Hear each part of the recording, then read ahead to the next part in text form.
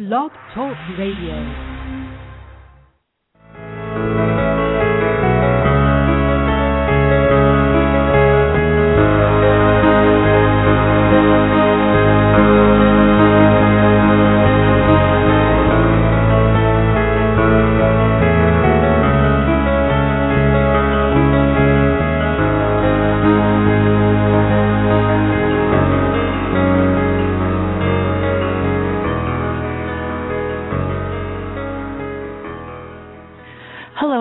To the March 17th, 2013 edition of Don't Let It Go Unheard. It's the podcast discussing news and politics from the perspective of Ayn Rand's philosophy, Objectivism.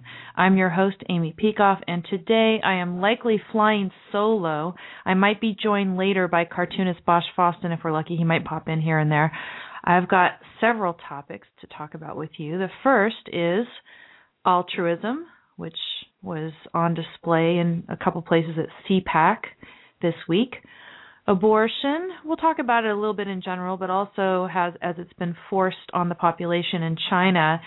And we'll talk about a new law that involves anonymity and adoption in Germany. Yes, I'm using alliteration again with my show, but I also have a couple other things to talk about as well, including an item of good news submitted by a listener.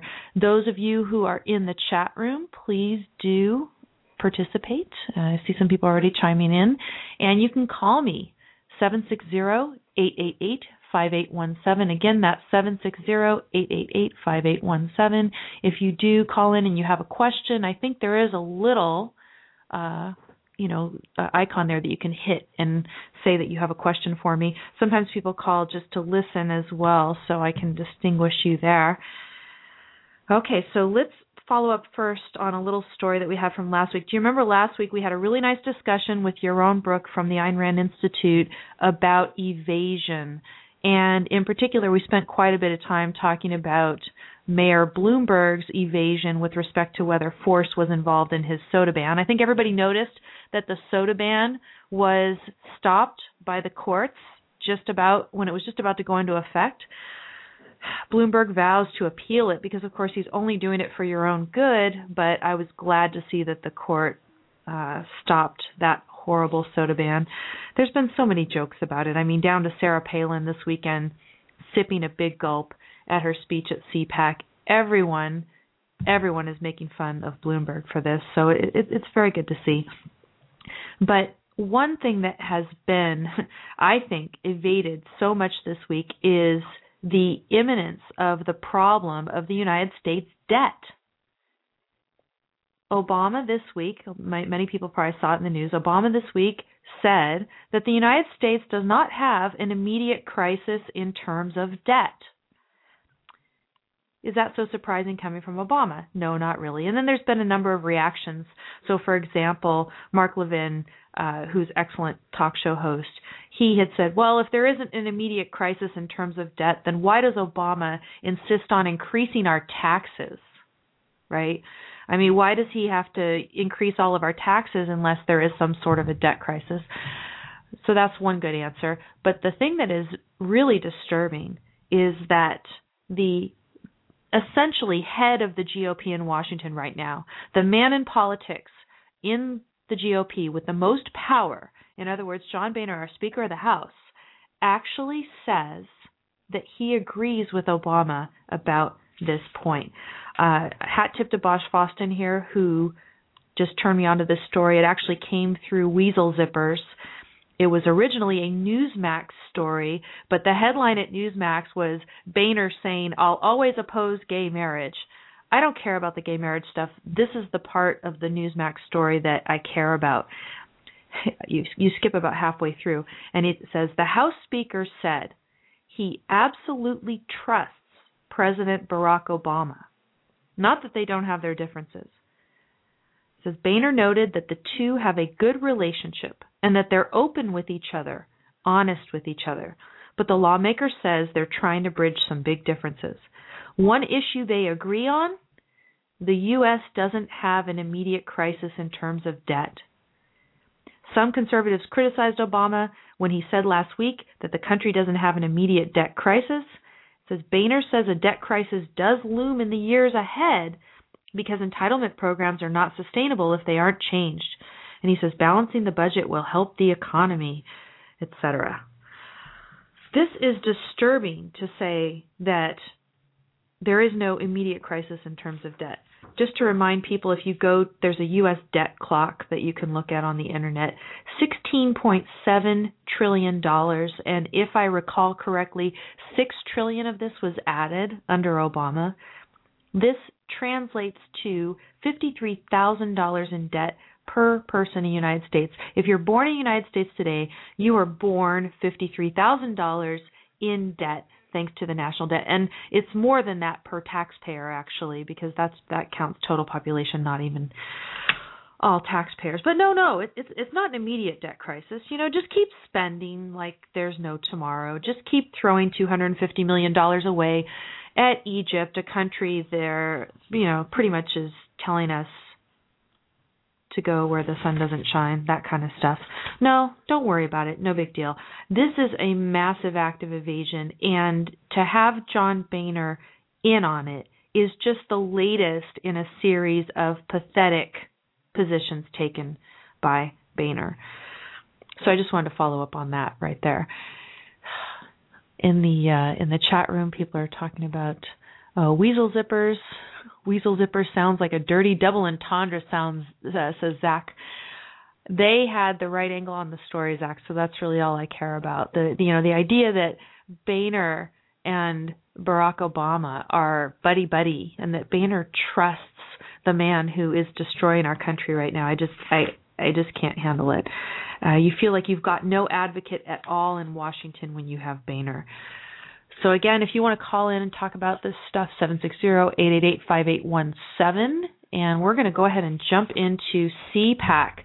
CPAC is the place, it's the Conservative Public Action Committee, I believe, is the acronym. Boy, that's dumb of me not to have memorized it before. But CPAC is the annual conservative convention every year. They have a straw poll. All the future candidates who might run for president seem to be kind of testing the waters at CPAC. It's an important place if you are concerned about the future of the Republican Party and the leadership of the Republican Party. The thing I wanted to point out this year is something that I think is going to set me apart from other talk radio hosts. I mean, here I am on Blog Talk Radio. There's a whole bunch of conservatives here, and I might lose some listeners by criticizing some of the conservative candidates that they think are the best out there. Why? Because I'm going to explicitly point out how conservative candidates are, just like Barack Obama is, calling for sacrifice. Some of the very popular ones, one of them was in the top 3 in the CPAC straw poll.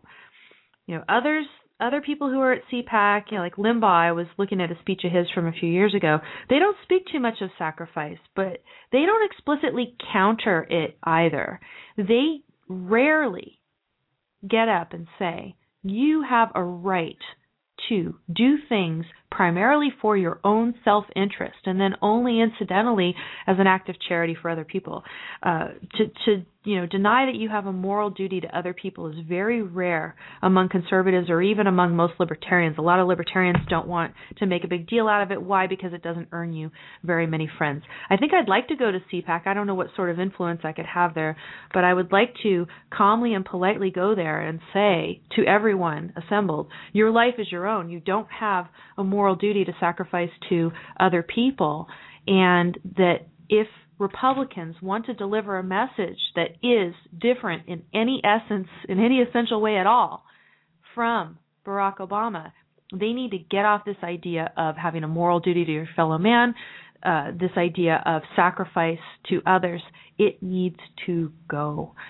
I was turned on to these topics again, or the particular quotations by Bosch Foston, and I get to thank him for doing that, but at the same time I'm going to blame him right now because I watched Rick Santorum's entire speech at CPAC. I suffered and suffered and suffered. I watched the sweater vest dude, and it turned out that the money quote that I wanted to speak about was not in the speech itself.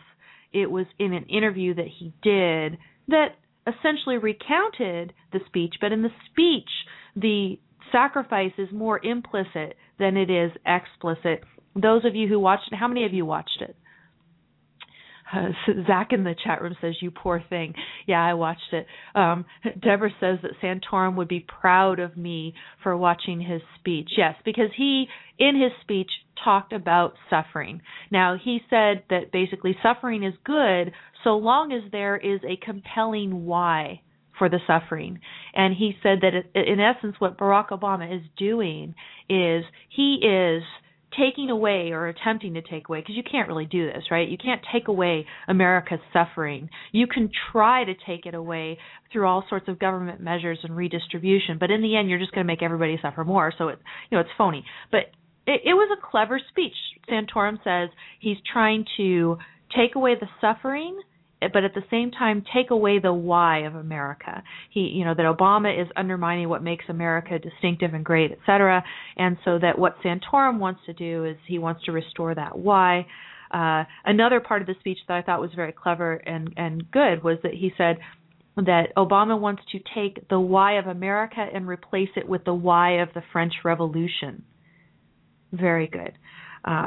But, a lot of the typical stuff from Santorum, he was, and speaking some of the language from the Declaration of Independence, all men are created equal, that we're endowed by our Creator with certain unalienable rights. Among these are life, liberty, pursuit of happiness, right? We all know this, but he emphasizes Creator, life, because, of course, for life by him, he means abortion, et cetera. So you know this from Santorum. One thing that does bring the altruist, the sacrifice element through pretty clearly, although he doesn't say the word sacrifice explicitly in the talk, is when he's talking about money.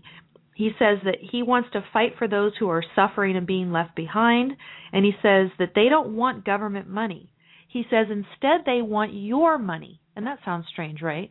But he says it's not that they want your money, they want the things that go along with your money. Namely, they want your caring, your mentorship, and your love. And he says these are all things that government can't give. And everybody in the audience has a collective, "Oh, that's so sweet. The guy with the sweater vest is telling us that, we all have to care for each other, etc." It's fine if you want to be caring and compassionate towards your fellow man, but this idea that you hold it up as the most important thing and more essentially, that you hold it up as a moral duty is just simply unacceptable. But in any event, like I said, it was implicit in his speech. Where it was explicit is in an interview that he did with Newsmax later. And the headline from Newsmax, it was published on Friday, March 15th. The headline is Santorum, America Needs Leadership That Can Inspire. And here is Santorum speaking about the same essential content as he did in his speech at CPAC. Quote, "We have material wealth because of technology, yet people feel like they're suffering now." And in the speech, Santorum said, they're suffering now more than they were 100 years ago because we're not free, et cetera. So it was a nice point. But then he says, "I make the argument that's because leaders and culture are leading people to think there's nothing to suffer for and that there's no great aim. We have to inspire people so they're willing to make the sacrifices," end quote. So he thinks it's still about sacrifice. We all have to be willing to make sacrifices, and that the only problem with Obama is that he's having you sacrifice for the wrong thing. That's it. No problem. And again, what do I mean by sacrifice here? By sacrifice, I don't mean that you are trading off something in a way of opportunity cost. So for instance, I need to study a lot now so that later I can take the bar exam and become an attorney and do very well, right? That's not what I mean. What I mean by a sacrifice is the relinquishment of a higher value for a lesser value or no value at all. And Santorum is all about this because he says, look, we need to sacrifice, we need to suffer, we need to be basically prepared for the afterlife. He talks about the afterlife all the time. This sacrifice is just the unquestioned fact, and then the only question is, do you sacrifice for your fellow man? Do you sacrifice for God? Do you sacrifice for country, the country as envisioned by Rick Santorum, or do you sacrifice for Obama's vision of America? So it's just, which vision of America are you going to sacrifice for? Bosch here adds, he says that Santorum's idea is that the sacrifice is for strangers, not friends or not family at all. Yeah, for all. And Bosch, that's right. He was explicit about this both in his speech and in these comments afterwards, because the idea is that these people who are suffering, they want your compassion, your mentorship. It's all better if you're a mentor for somebody who's a complete stranger and of no value to you. Continuing on with another quote from Santorum from the Newsmax interview. Quote, "If we just say we need less government and it's everyone for himself, we won't win elections," Santorum said. "We have to do what our founders did." He says, which is not just take care of ourselves, but to take care of our fellow Americans, end quote. So just, as Bosch was emphasizing in the message he sent me just now, fellow Americans. Anybody who's a fellow American has a mortgage on your life, your energy, your money, and that's a vision that Santorum approves of. So he's back here at CPAC. He's peddling sacrifice. If you recall, there was a time during the debates, during all of the Republican primaries, the debates for Republican primaries, that he rejected the idea of the pursuit of happiness, which is enshrined in our founding documents as this selfish right that it is. We have the right to pursue happiness. You can't make other people happy. If you have the right to pursue happiness, you have the right to pursue your own happiness. And what was telling in the speech, I guess it was valuable to watch Santorum, right, to see how he emphasizes certain things. When he reads off that language from the Declaration of Independence, as I said, he emphasizes creator, life. When he says pursuit of happiness, he almost just kind of whispers it, because he doesn't believe in the pursuit of happiness. He knows that the pursuit of happiness is everyone for himself. Now, Founding Fathers didn't mean everyone for himself in the sense of you are entitled to traipse all over everybody else, or, if you're some Nietzschean Superman or something, you don't have to, have any regard for the rights or the interests of other people at all. That's ridiculous. Your own rational self-interest. The Founding Fathers, we were huge advocates of reason and its role that it would play in guiding human life. It is our reason by which we decide what is in our self-interest. It is our reason by which we decide what things are required to sustain our lives. And we need to be free to do it. And we are not going to be free to do it under a Santorum administration any more than we would be under an Obama administration. If you remember, Santorum also had a huge plan to back up manufacturing, right? He wanted to go ahead and bring manufacturers back into our country by giving them all sorts of subsidies and tax incentives and who knows what. That is the same sort of idea of distorting the free market that Obama wanted to do. He just has his own pet projects. He's a big government Republican, just like any of those. I've got a call here I'm going to go ahead and take. I'll breathe for a second. Hi, who's this? Hi, Amy. It's Debbie. Hi, Debbie. So are you a huge fan of Santorum 2016? Woo-woo! Yeah. No, definitely not. He just makes my blood run cold, and I wanted to see what you think about him in terms of the dim theory. I kind of see him as maybe like an M2, but I'm not an expert on that. So I was wondering if you had any thoughts on that. Okay, so Deborah is asking about the dim theory, which is the dim hypothesis. This is from Leonard Peikoff's book by that title, The Dim Hypothesis. And what someone in the chat room says I'm getting excited and it scares them. But what she's asking about is this idea of an M2, and an M2 is an extreme religious totalitarian in effect, that somebody who wants to completely misintegrate, M2 is for misintegration, but integrate around the idea of a religious ideology that would completely take over. And yes, I see that Santorum could be that person. I just would, I mean, I was going to say more than cringe. It does make my blood boil like you to think of Santorum as being the 2016 candidate. From what I understand, I've read just a little bit of the scuttlebutt around. The reaction to Santorum during his talk was fairly lukewarm. But, in the Newsmax interview, they're asking him about a potential 2016 presidential run, and the story says that he says it's much too early to start seriously thinking about it, although he says he's heartened by the encouragement he received at CPAC.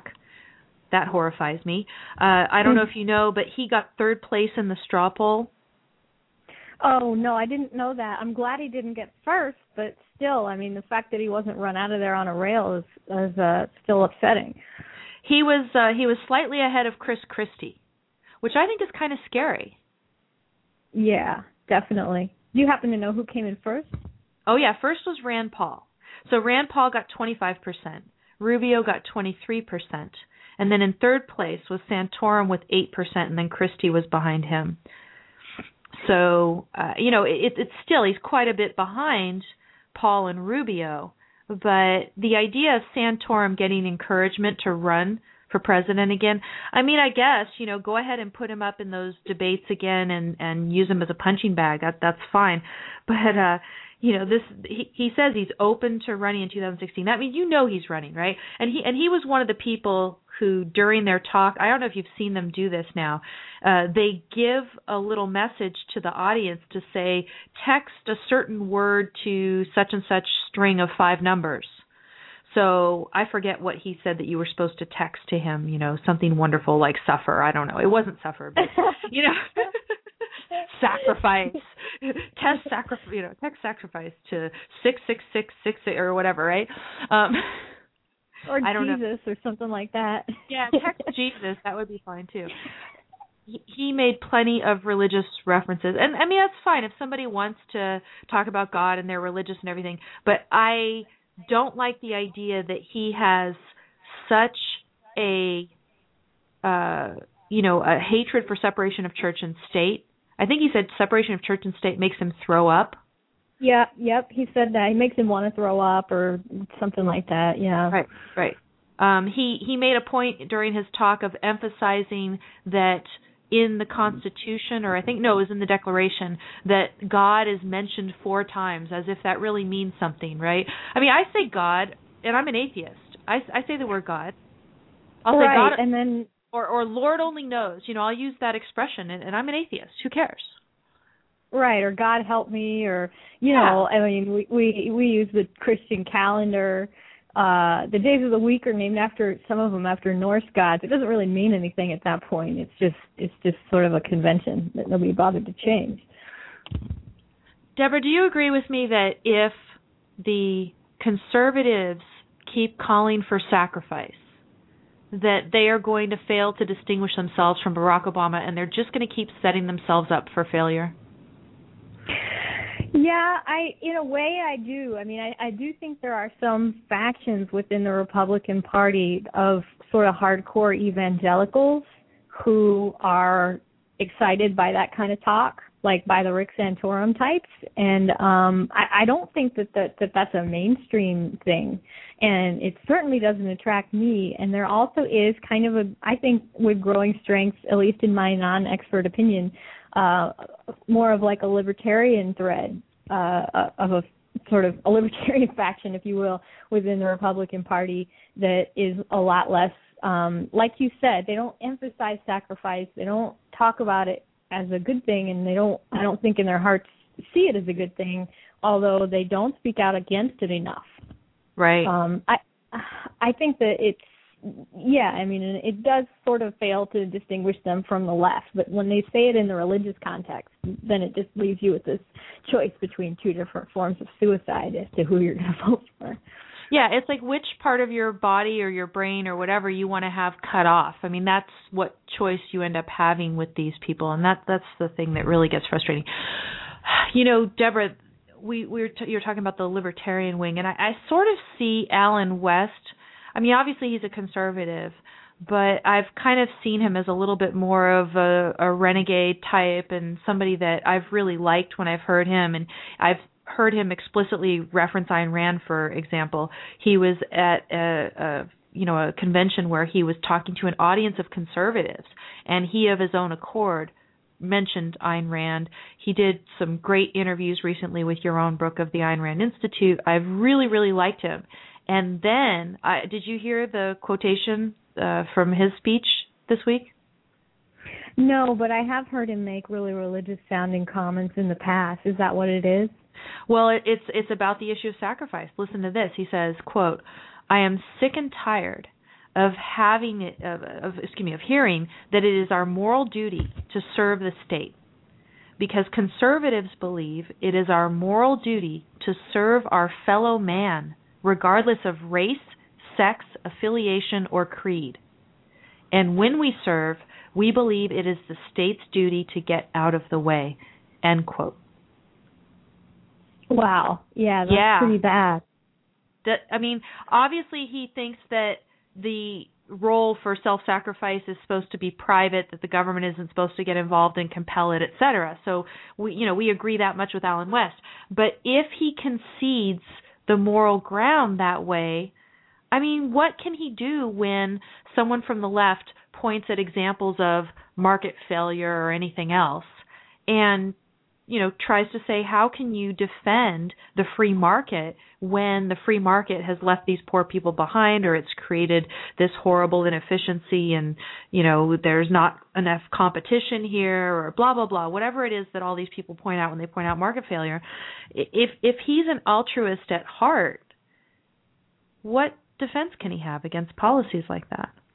Yeah, it's like they turned it into a nuance. Like, well, yeah, I agree that you're morally right to want us to sacrifice for these people who are poor or whatever, but it's just that I think we should be free to choose. And like it turns into it's almost like if I were to say to the government, I agree that murder's wrong, but I just don't think you should make it a law that I can't commit murder. It should be my choice not to commit murder. That's just stupid, and I can't imagine that sort of an argument getting any kind of traction. If you really take it morally seriously, then I think it's kind of the same thing. Right. If that's what the moral is to serve your fellow man, then what is wrong with the state just making it a whole lot more efficient and automatic for you to serve your fellow man through the tax code and various other methods of redistribution? Why not? Yeah, there isn't really. You just can't make us go. If somebody could, on that ground, somebody would have by now, because they've sure tried. Right.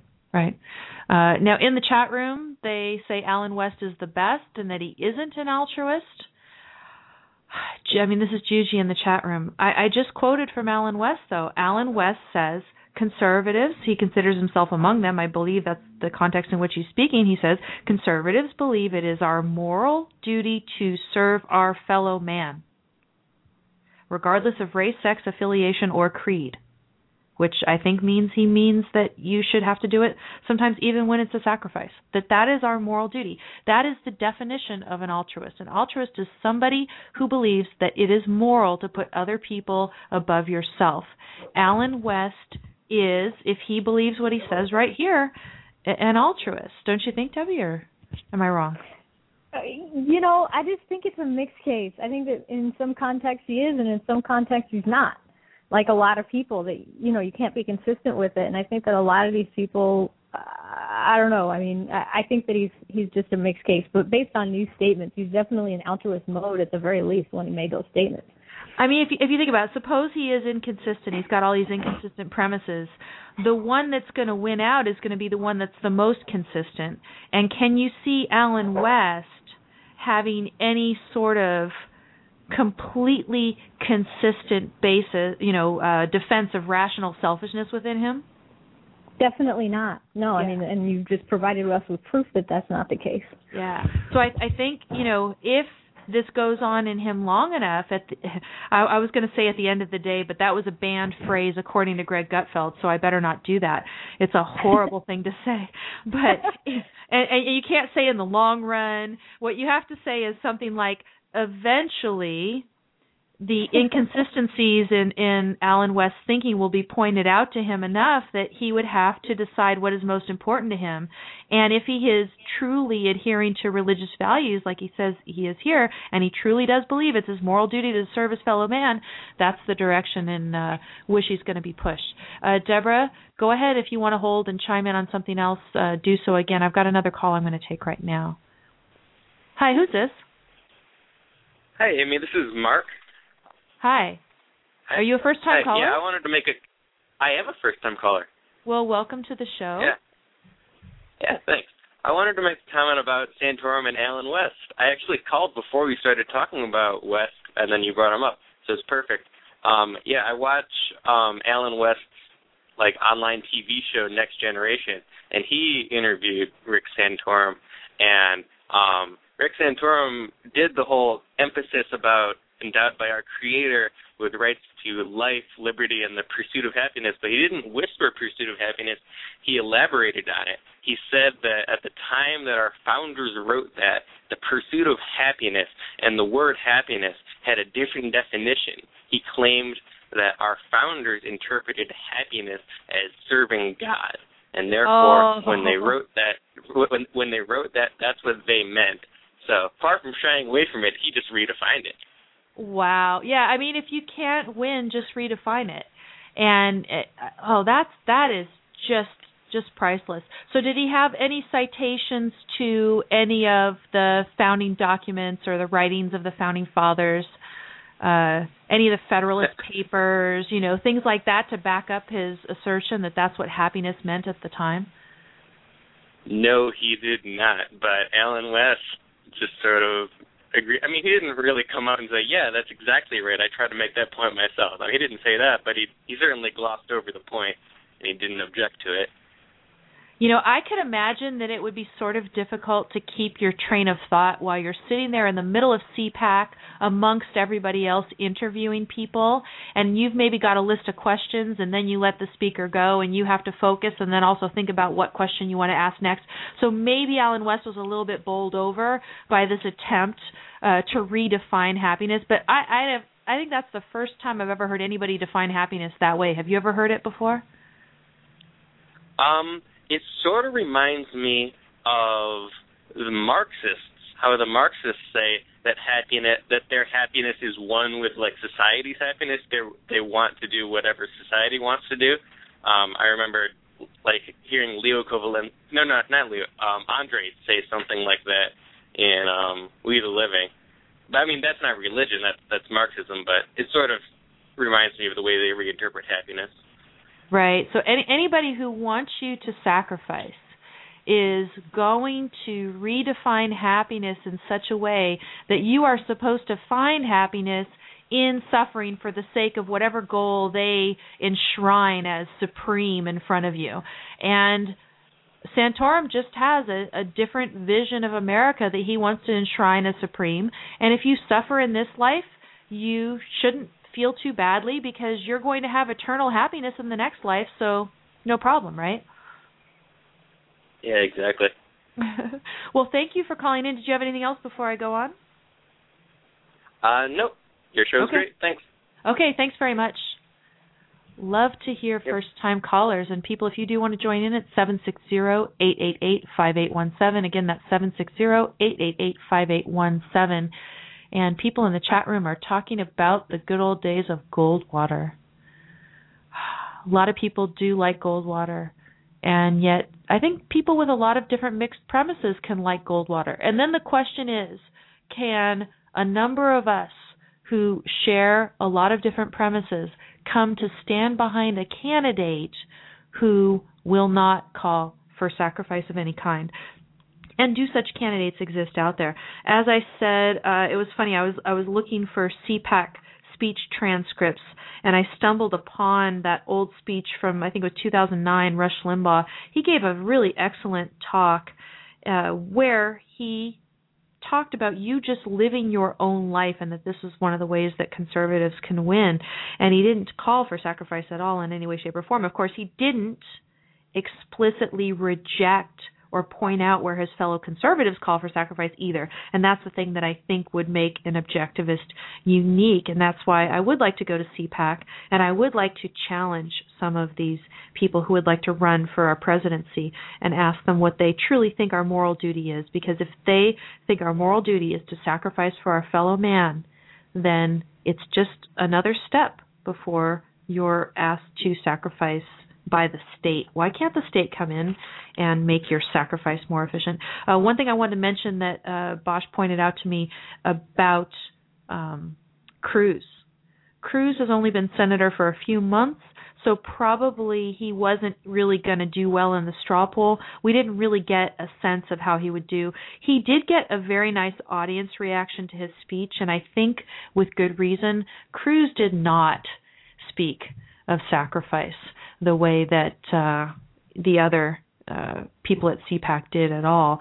I didn't even detect any bit of it at all. He comes out strong at the beginning. He says, if standing for liberty and the Constitution makes me a wacko bird, then count me as a proud wacko bird. Wacko bird, of course, is the phrase used by John McCain to refer to Rand Paul and others who stood with him during the filibuster, people who actually dare to stand up and say something on principle about the Constitution. Imagine that. Cruz did give the keynote address at CPAC, which I thought was a very good sign. He also said he's not a defeatist, and he went on to summarize different ways in which the GOP has been winning recently. He recounted the whole confrontation with Holder and how he made the point that, no, I don't trust you, and I don't trust any future Democrats or Republicans, not Democrats or Republicans, with an unchecked power to use drones to strike American citizens who do not pose an imminent threat to the United States, strike them while they are on U.S. soil. Remember, that was the whole point of the filibuster. He recounted the filibuster. He talked about the debt of gratitude that he had to Rand Paul because he had the opportunity to read all sorts of wonderful things.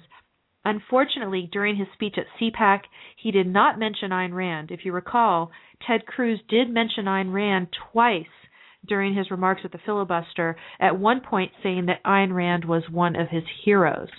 And I do think that we see the influence because what he emphasized in his speech were all the Bill of Rights and the Constitution that he wants to defend. And plus he says that we need to, as conservatives, right, if we're all going to call ourselves some sort of conservative, who knows what conservative means anymore, but you have to be a champion of growth and opportunity. Those are the two things he talked about, defending the Constitution and being a champion of growth and opportunity. He did not talk about religious values. The one thing he did talk about was defending religious freedom, that the government should not be able to force the Catholic Church, for example, to change its values in light of a certain government policy, aka, say, Obamacare, right? Why should a Catholic hospital be forced to perform abortions, for example? That is completely wrong. So I completely agree with whatever Ted Cruz said with respect to religious freedom in his CPAC speech. He, like I said, he's putting the emphasis in the right place. And he is funny. He can speak without a teleprompter. In fact, he was just walking around. He didn't even stand at a podium. And he talked about repealing the right stuff. He wants to repeal Obamacare. He wants to repeal Dodd-Frank. He wants to eliminate corporate welfare. He says he wants us to build the Keystone Pipeline.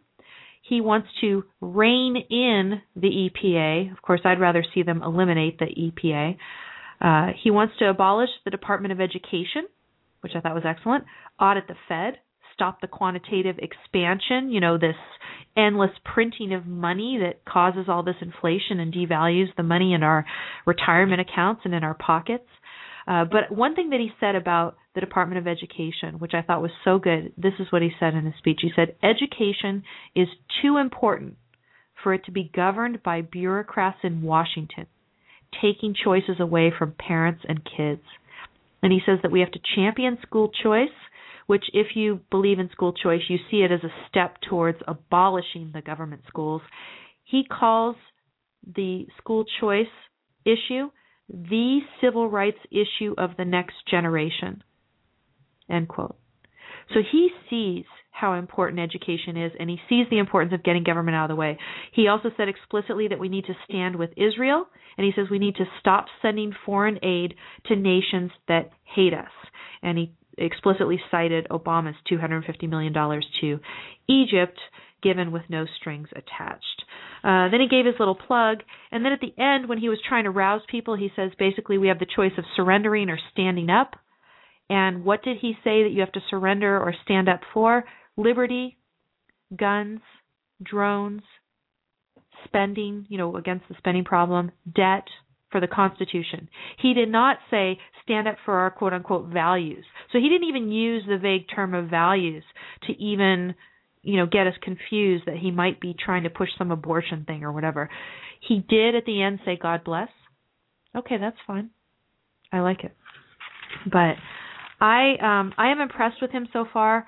He can come across as a little bit slick, but I actually think he comes across as a bit of a geek, but one who is very rehearsed and polished. So I don't have any problem at this point with Cruz. You might think, okay, well, with the EPA, he doesn't go far enough, or with going ahead and putting forth that amendment to defund Obamacare. He didn't go far enough because it wasn't for full repeal, but he'd already put forth a piece of legislation to try to repeal Obamacare, okay? He was just trying in the context of the continuing resolution to get Obamacare defunded. So I was heartened. The other person who gave a good speech at CPAC, and here I read a transcript, was Rand Paul. And again, Rand Paul won the straw poll at CPAC with 25%. Doesn't necessarily mean that Rand Paul would be the favorite if we had to have an election today. CPAC polls can be skewed in certain ways depending on who's attending and things like that. But in his speech, everything sounded good. He gave a little bit of a nod to Israel because he called for cutting the funding to Egypt, and I believe he spoke about somebody in Egypt calling for the destruction of Israel. So basically he was criticizing us being associated with somebody who called for the destruction of Israel. Good sign. He, just like Cruz, did not make any mention of sacrifice. He didn't mention any of the religious, social issues like abortion and things like that. He says he's going to propose a 5-year balanced budget. Of course, it would be best if they balanced the budget this year, but that's 5 years better than Paul Ryan, so we would like that. He also explicitly called for eliminating the Department of Education. Again, this is a very, very important issue to get government out of our schools. So totally behind him on that. He called for a flat tax. Sounds better than the current tax system. His flat tax is 17%, which sounds high, but it's still probably less than what we're paying now. So that could be okay. He says we should leave more money in the hands of those who earned it.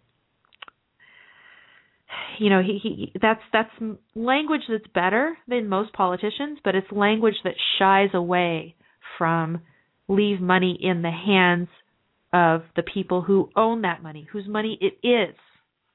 You earned it, therefore it is yours.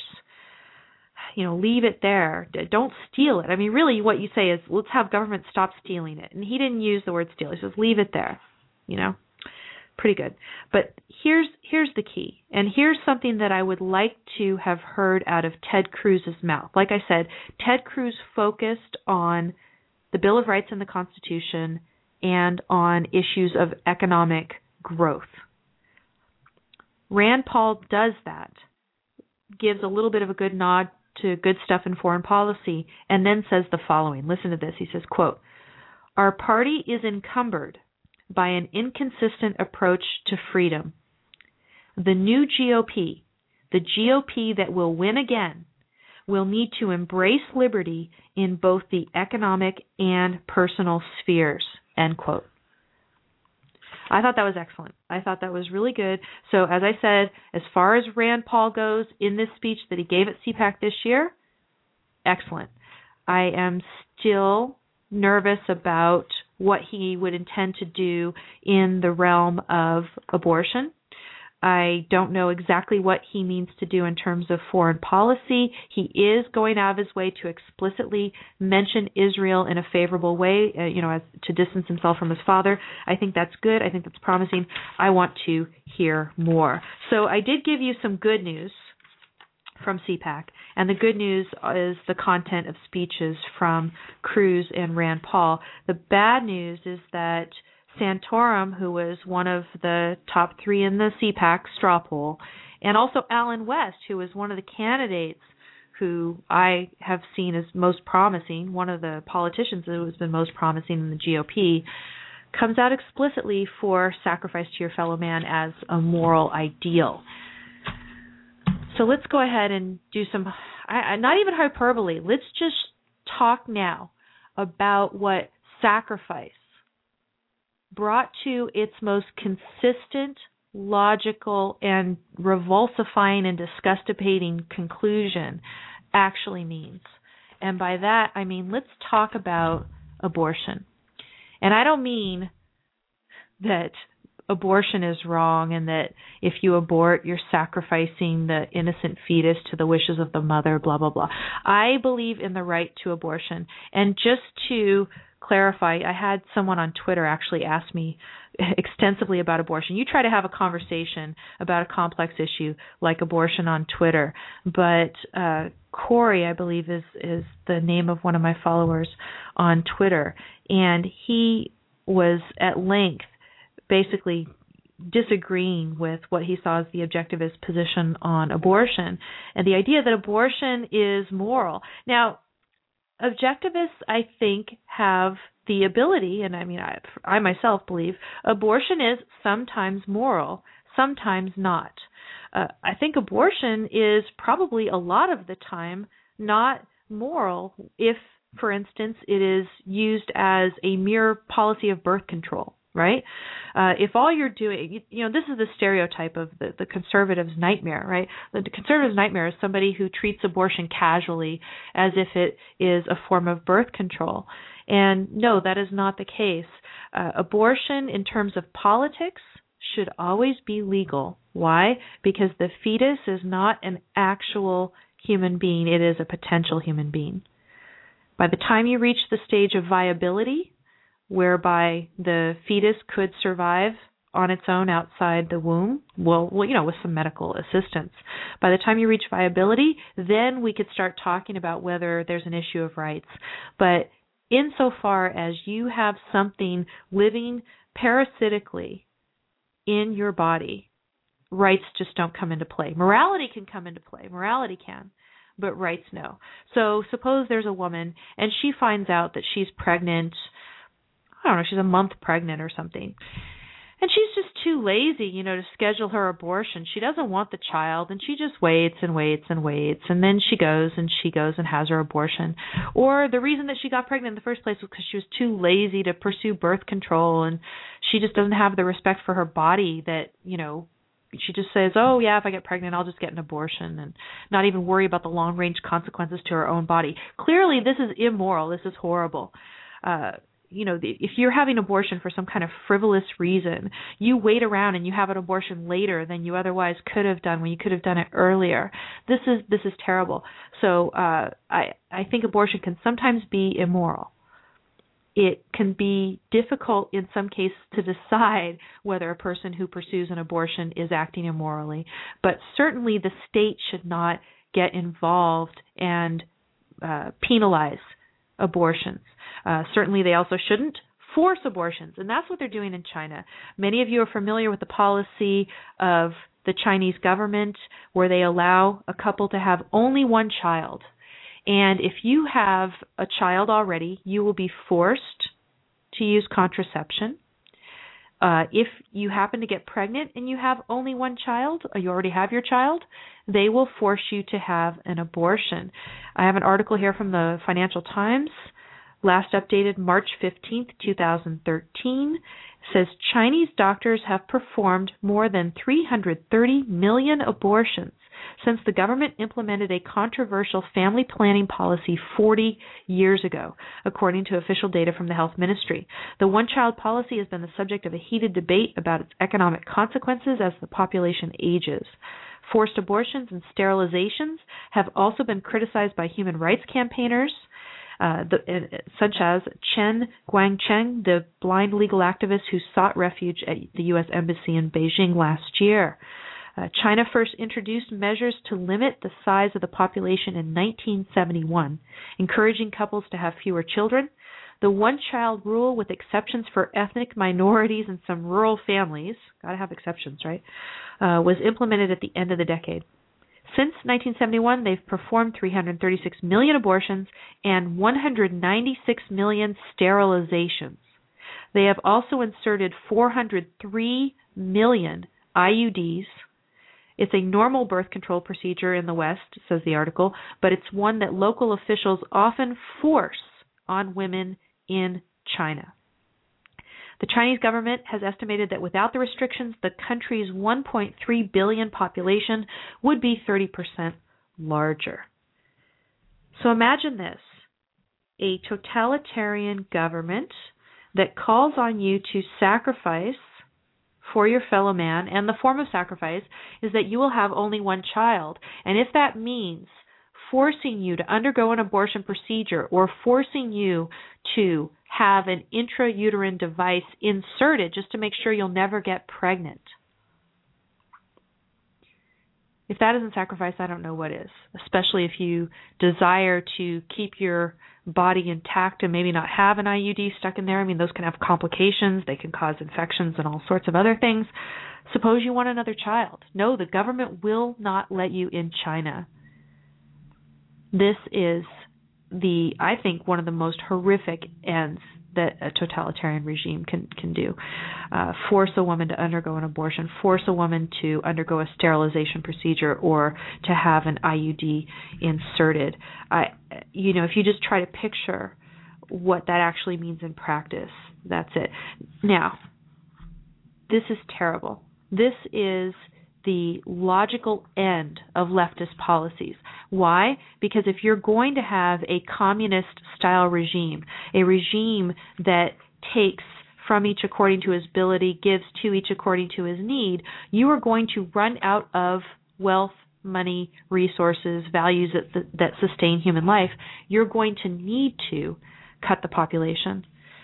On the other hand, what do the Republicans want? What does Santorum want to do with regard to abortion? Santorum wants to force women to carry babies to term regardless of their wishes, regardless if the pregnancy was a product of rape, regardless of whether the fetus that the woman is carrying is going to be so horribly deformed that all the resulting baby can have in store for it is a brief life of suffering and eventual death with long treatments in the hospital, right? I don't know if you saw interviews with Santorum. Santorum and his wife have a baby with a trisomy. I forget which trisomy it is, but their child, their girl, is going to probably have only a very short lifespan. She's a few years old. She is very mentally, retarded. I guess you're not allowed to say retarded anymore, but she is not developing at all like a normal human being. And Santorum has actually said that he believes that she is in many ways better than us. Why? Because she's always happy. The touch of care isn't brought to her face, etc. He wants, on the other, so these are the two extremes. This is really what you get to choose if you choose a religious totalitarian versus a leftist totalitarian. A leftist totalitarian regime, forced abortions. A religious totalitarian regime would force you to carry the child to term regardless of the consequences. I think both are wrong. I reject both, and I believe in a policy of keeping abortion legal. I would believe in a policy of trying to, of course, minimize abortions if you can. How? Maybe through advanced genetic testing to try to avoid pregnancies that are going to result in children with life-threatening and intelligence-threatening deformities. The other things you could do is try to educate people about birth control so they don't end up using abortions as birth control. But this idea that you're going to have government involved in a decision to abort one way or the other, it is calling for sacrifice. And that's what sacrifice means at the two extremes. Now, what did I mean when I said at the beginning of the show, anonymity and adoption in Germany? Germany has, I think, a very interesting law here. They are going to allow a woman who is going through an unwanted pregnancy to give birth in the hospital under a false name. So talk about a government, having a policy that's going to enable people to, if they choose to, carry an unwanted pregnancy to term, keep it a secret, give the baby up for adoption, and yet do it in a safe way, getting proper medical care. German cabinet, I've got an article here from BBC News Europe, 13th of March 2013. The German cabinet has agreed for a bill allowing women to go through unwanted pregnancies to give birth in the hospital under a false name. They are trying to reduce unsafe births and to give mothers an alternative to abandoning unwanted newborns in the so-called baby boxes. And you might think, okay, well, that's another thing you could do is you could just go drop your baby in one of these baby boxes, these safe drop your baby locations at hospitals. But if you do that, it is completely anonymous and then the child could never, ever track you down. Under this particular German law, after the child is 16, the child could be given information by which the child, if he or she chooses, could track down the mother. So this is a way that the German government is trying to make it a little better, a little safer for you, if you so choose, to carry an unwanted pregnancy to term and to give up your child for adoption. Government, of course, should not be preventing you from doing these things. If a hospital wants to allow women to come in under a false name and do the same thing, that should have been allowed. I mean, why this wasn't allowed in Germany before, but, good for the German government for getting out of the way and for allowing women to do this. This is the way to go if you want to minimize abortions. Okay, now what do we have here in the chat room? Stephanie says that China forcing abortions is not different in principle from outlawing abortions for all reasons. And no, it isn't. I mean, these are basically the same. You would be asking the person to sacrifice, and it's just the method of sacrifice. It's just the type of suffering that is different. And if you think you wouldn't suffer if you were forced to bring a child to term who you didn't want, you would be at least suffering for the 9 months. If you gave the child up for adoption, you would be suffering with the what if your whole life. If you didn't give the child up for adoption, you might be under tremendous hardship. Especially you would be under tremendous hardship if your baby was born with a trisomy or Down syndrome or various conditions. So this is sacrifice both ways. And that's really what someone like Santorum is holding up to you. Sacrifice for the sake of Obama's end, which in the extreme is going to mean China, or sacrifice for his end, which means all sorts of things that we haven't even yet seen. Happiness. I love what Mark contributed there, that redefinition of happiness as serving God's end. It was excellent. I want to give you a little bit of good news before we go. This was sent in by Jonathan Honu, the listener to the show and also a great contributor to Fox News. This is about the influence of Ayn Rand. A blogger by the name of Andrew Carell at Mediaite.com was writing about Senator Rob Portman announcing, that his son is gay and that he supports same-sex marriage, and then the American Family Association's Brian Fisher coming back and criticizing him. And then here's the money quote from Carell.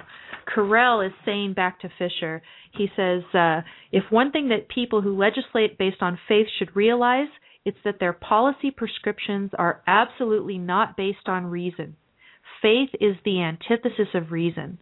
When you base government policy on homosexuality around a magical ancient text that tells you homosexuality is a stonable offense, it's laughable to suggest that you have the reason edge in the debate, end quote. So we see the influence of Ayn Rand right there. Everybody, we've reached the end of the hour. I thank you for tuning in today and for participating both on the phone and in the chat room. If you like the show, go ahead and leave a comment. Actually, if you don't like the show, do the same thing. Go to don'tletitgo.com and leave a comment there. You can also join the Facebook page, Don't Let It Go Unheard. You can follow me on Twitter, Amy Peikoff.